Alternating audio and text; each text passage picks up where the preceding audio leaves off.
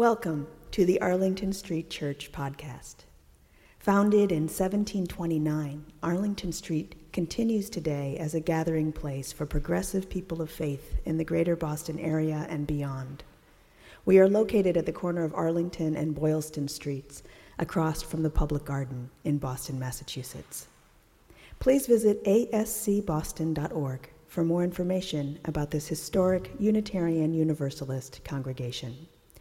Arlington Street Church, gathered in love and service for justice and peace.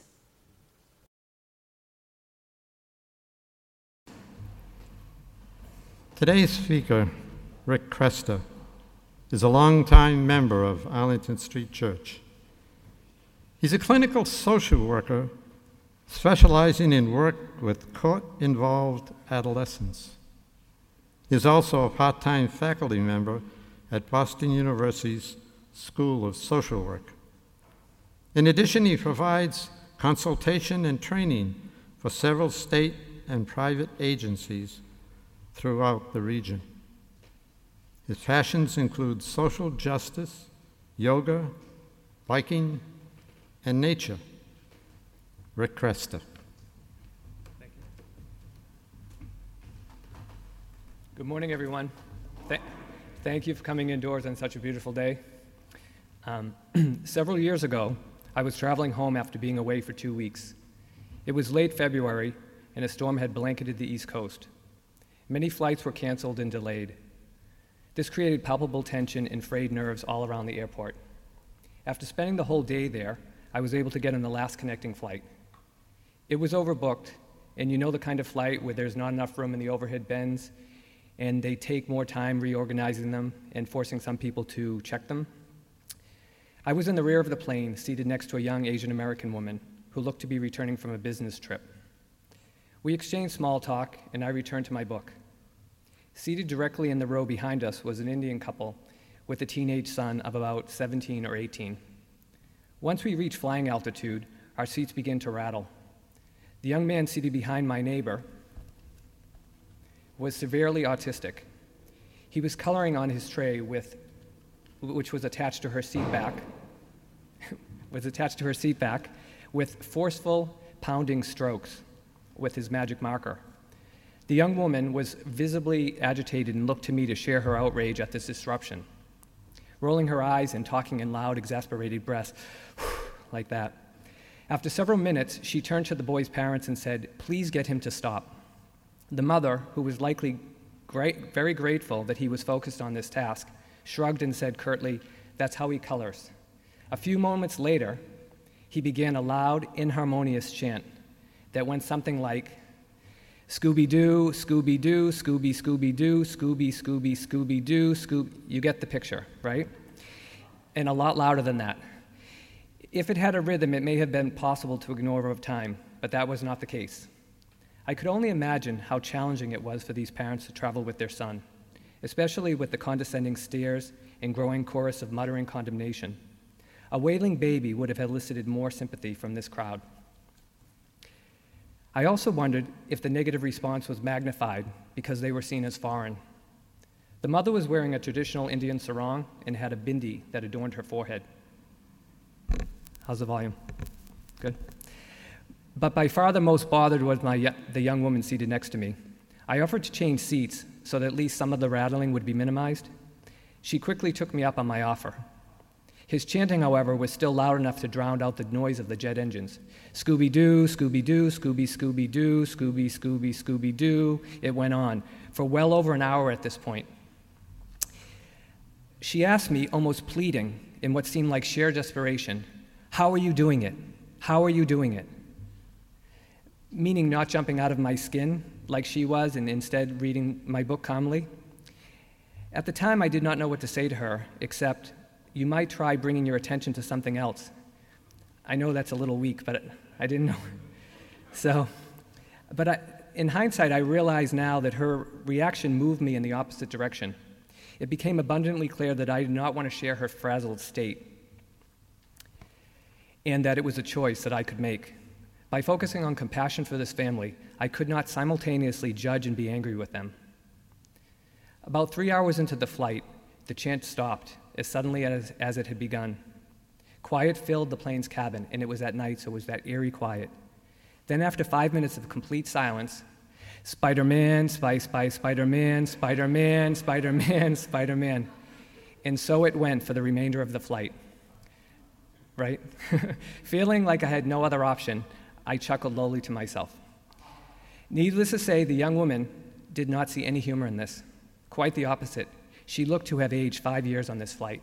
She came on very prim and nicely dressed. By the end, her hair was all over the place, her makeup, she was totally transformed, but not in a good way. It turns out she needed my compassion as much as this Indian family did. When we replace judgment with compassion, it not only transforms us, but everyone around us. I am constantly working on being less judgmental.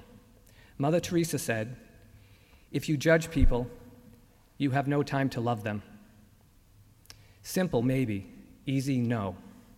For many of us, it is our default mode. It happens automatically in our head whenever we make an observation and then immediately attach a value to it. I only became aware of how often I do this when I tried to stop. Think about the last time you passed an aggressive panhandler. What did you say to yourself? Or the last time you were in a hurry and the person in front of you was moving slower than you would have liked, or someone cut you off while driving. If you're like me, your mind quickly started to assume some not-so-nice things about them. And it's not surprising that the greater the perceived difference in the other, the more harshly we tend to judge them. Our judgments may also take the form of thinking or telling friends, family, or strangers alike how they could live their lives better. And it doesn't have to be out loud to count. Religious scholar Karen Armstrong says, "The practice of compassion is central to every one of the major world's religions, but sometimes you would never know it. People don't even seem to know what compassion is. They imagine that it means feeling pity for someone. Whereas the root meaning of this Greco-Latin word is to feel with the other, realizing that at a very profound level, we share the same human predicament. This is crucial at a time when we are bound together politically, economically, and electronically as never before, and have really been more perilously divided." She goes on to say, "It requires us to look in our own hearts, to discover what gives us pain and refuse, under any circumstances whatsoever, to inflict that pain on anyone else." Religions also insist that it's not sufficient to confine compassion to your own group. You must have what the Chinese called jian-ai, concern for everyone, honoring the stranger and loving your enemies. That is why it's the cornerstone of all religions. Without it, we are susceptible to tribalism, scapegoating, and violence. Compassion softens, then dissolves the barriers between us. It becomes more difficult to victim blame and support policies that ignore the structural forces that prevent people from flourishing and perpetuate needless suffering. Rabbi Abraham Joshua Heschel, author of The Prophets, said, "Each generation must renew their charge to form a community, to not be indifferent to suffering, impatient with cruelty and falsehood, and continually concerned for God and every man." He also notably said, "Few are guilty, but all are responsible." Recently, Pope Francis wrote in his encyclical on the environment, "We are a single human family sharing a common home." And his namesake, St. Francis of Assisi, instructs followers, "Where there is hatred, let us sow love." And did you know that compassion is the most frequently occurring word in the Quran? You can Google it. Religions go to great lengths to encourage it. The science of neuroplasticity proves that we can train ourselves to be more compassionate, to replace it where judgment is now. Initially, we exert some effort, maybe a lot, and then doing it repeatedly over time, it happens automatically more naturally. The magic number is 21 days. If you do it 21 days consistently, then your brain is rewired. But most of us aren't that consistent. The real challenge is to find compassion in situations where our inclination is to do otherwise. I'm going to read that again. The real challenge is to find compassion in situations where our inclination is to do otherwise. I wake up easily and then often have great difficulty falling back to sleep. Anyone share that? Yeah. Once awake, my mind starts obsessively planning my day. A few winters ago, it started at 4:30 a.m. a loud blaring horn outside my building. It wasn't a car alarm, that's a different story. This was the driver alerting someone that they were there to pick them up. However, in my mind, they were there to wake me up in a full 2 hours before I needed to be. Immediately, I began harsh judgments like, you bleep and bleep, it's church, so you are too lazy to get out and knock. I thought of opening the window and yelling out what I thought of them. One time I even envisioned throwing an egg at their windshield. True story. I didn't, but I thought of it. Of course, all this did was ensure that I was too wound up to fall back to sleep. This happened on and off for weeks, maybe months. And then I was reminded of Plato's quote, "Be kind, for everyone that you meet is fighting a hard battle." Okay, I would try having compassion. It actually came pretty easily once I made this conscious effort to switch my perspective.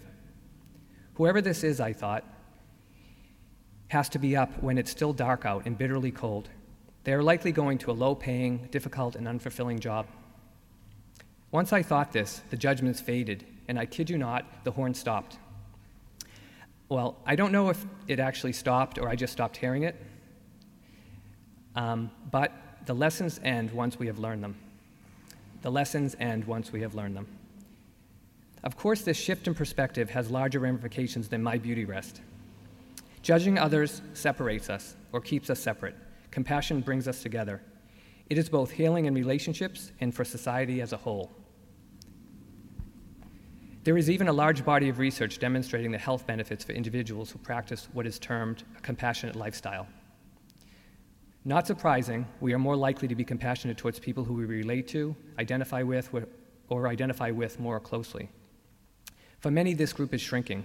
The group that includes them or those people instead of us is ever expanding.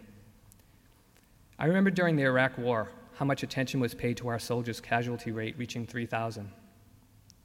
It was so tragic for each of these young men and women and for all those who loved them. However, during the same period of time, at least 100,000 Iraqi civilians had died, and there was virtually no mention of this anywhere. What kind of dehumanizing judgments were being made about them? The Iraqi people that prevented us from coming close to equating their lost lives to ours. Many media outlets foster this us versus them separation. Others, like NPR, try to be as neutral as possible. However, I was recently listening to one of their stories on the gang violence in Chicago. They featured a very sad story of a young man who was fatally shot at a social gathering. I don't recall all the details, but it was obvious that they chose to feature him over the dozen other young men who were killed that same weekend because he was seen as different. He was described by all who were interviewed as a good kid, a high academic achiever, a churchgoer who resisted gang involvement, thus worthy of our deepest sympathy. But what did it say implicitly about the others who were not mentioned by name? That they somehow deserved their fate because they joined a gang? I thought a lot about this in the subsequent days. I imagined their mothers and grandmothers gut-wrenching grief at their funerals, but without the comforting words of fellow mourners who would say, "He was a good kid. He didn't deserve this. He is with God now." All 13 of these young men's lives ended tragically, but the other 12 also lived tragically. The early lives that brought them to become gang involved were filled with trauma and loss from the start, so they too are worthy of our compassion, maybe even more so. If we replace judgment with compassion, it will change the way we view and treat one another. I recently saw the name of a woman who I knew when she was much younger in the newspaper's police log. It described her as a known prostitute. Reading this, I felt like I got punched in the stomach, even just saying it. Posting that in the newspaper using those two words to define her seemed worse than the actual arrest. Imagine if the system or our society viewed her instead as a girl who was exposed to multiple traumas and forms of abuse and ultimately turned to drugs to try and cope.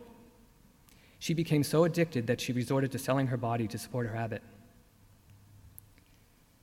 If more people saw this picture as the truth, maybe they would have offered her treatment instead of jail and public shaming.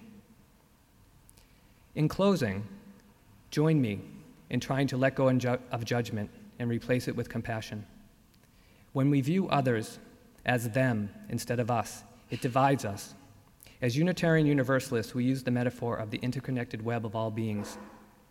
In other traditions, you hear it called the human tapestry.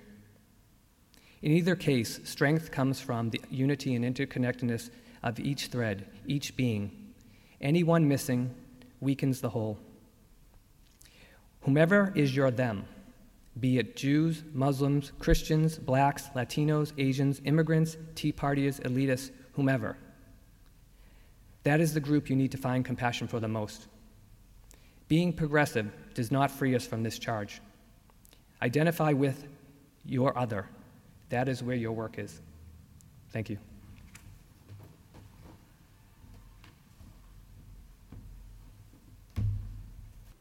Thank you for listening to this week's podcast. We would love to hear from you via email at office@ascboston.org or through our Facebook page. If you would like to support the good work of Arlington Street Church, please consider a contribution by check in the mail or through our website, ascboston.org.